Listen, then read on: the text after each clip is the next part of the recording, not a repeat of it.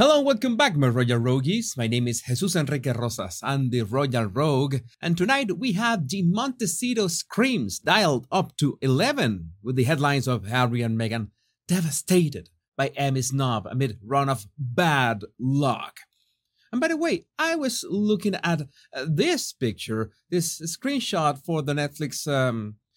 Let's change. I've been saying horror-mentary since December, but today I was thinking that it was a lousy way of talking about it. I think the more appropriate term should be dog-shite-mentary, which is more musical and even has a nice Londoner ring to it. I will try to say it as cockney as I can. Dog-shite-mentary. Oi.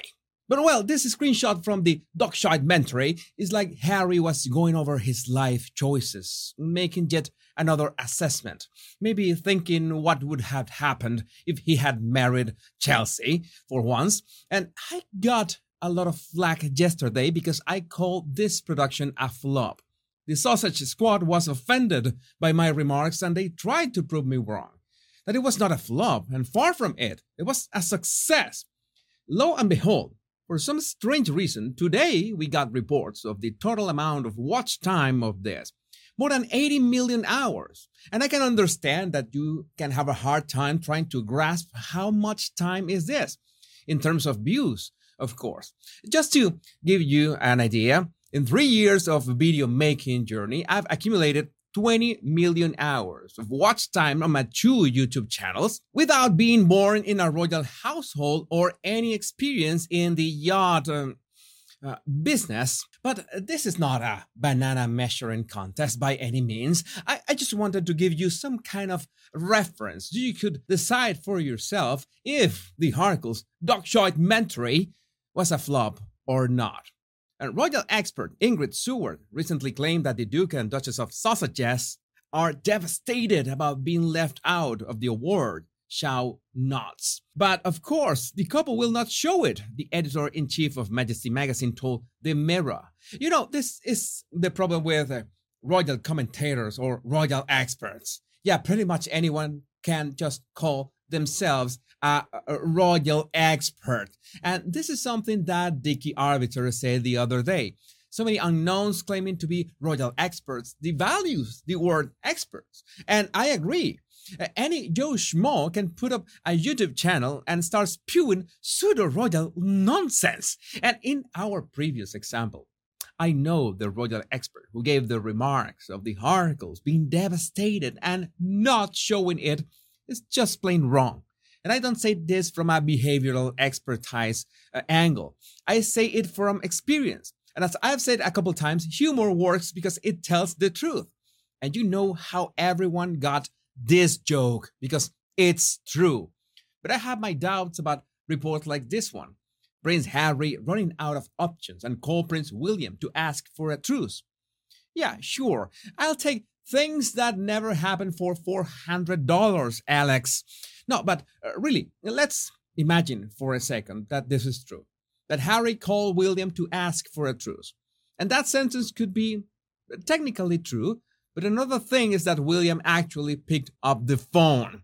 I think not even Meghan picks up the phone when Harry calls. And on the other hand, what kind of options is Harry running out? Are we talking about places to stay at night? Maybe the hotels that he's staying at are tired of receiving IOU notes that they cannot cash in. Or maybe the Ginger Winger is running out of people who believe he can be a good influence and talk about life coaching with all that comes from it. Forgiveness, being kind, having a purpose, discipline, and just the slightest amount of self-respect. Or maybe he is running out of arguments to tell Meghan that he doesn't want to play the celebrity game anymore, that he's tired, that he wants a normal life. He wants to travel in normal private jets. Is that too much to ask? So no, I don't think for 1 minute that William would pick up that call. But let's pretend for a moment that he, at one point, decides to go for it, to accept Harry's incoming call. I hope William goes for a reverse prank call. No, son, you got the wrong number. This is not Kensington Palace, I'm afraid. But even the words are misleading. What kind of truce are we talking about? A truce is when two parties are attacking each other, or one party is attacking and the other is defending. And they call for a truce to get some kind of agreement. But in this case, William is not really defending himself from anything. We could talk about the royal family by extension. They have acted as if Harry doesn't exist. And yes, this sounds a bit cold and heartless, but you've noticed for months that this is the only possible answer or non-reaction to these attacks. So it's absurd that people be talking about some kind of truce when the term itself doesn't apply. Because it's like a bird, a gingerbread in this case, trying to call a truce with a wall. And the most important thing in this kind of negotiations is that you need leverage. You need to have something that the other party wants or can benefit from. But Harry has nothing of that. What could Harry have or do that could benefit the royal family? I don't know, but I have trouble trying to come up with something concrete in this regard. It would be great if you can help me with that in the comments. If you can come up with something, of course. Because the desperation is real. Meghan Markle, desperately frantic for a positive change, can't stay anti-royalty. This is how you know that her bosses at Netflix are upset. Their biggest weapon, the attacks on the racist royal family, was not enough to make a dent in the audience's attention span. And this comes from Valentine Lowe, and he says, I've spoken to their people who basically, in terms of accusations against the royal family, they say, we are done. But in an effort to clarify, Mr. Lowe also added, it's not that there won't be any shots, because there might be shots, but I don't think that there will be a concerted thing, like a book or a program or a big interview. Meanwhile, the Prince and Princess of Wales had a family day out at the Royal International Air Tattoo, raising money for the charity of the Royal Air Force while exploring a C-17 plane and meeting crew from the US Air Force. And from that, we got this amazing picture. And I agree with J.E. May's caption. Louis looking like he walks down the ramp of a C-17 plane every day. Again, Louis and Charlotte looking like anime characters and wearing matching shoes. Well, George was matched with William.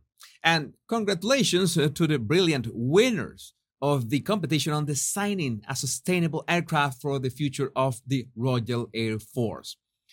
And today, we say goodbye with this comment found on YouTube and posted by Band72 on Twitter. Right on Betty, trophy emoji. Aiming for an Emmy and getting a critic's choice is like aiming for William and getting Harry. Joker emoji. I think it's a brilliant summary of this past week. My Royal Rogues, I'm thankful that more than 1 million of you watched my videos in the past 30 days. But somehow only a fraction of that million have subscribed to my channel when it's completely free. All you need to do is hit the subscribe button and that's it. Thanks for inspiring me to make these daily videos. And remember, much love and bliss.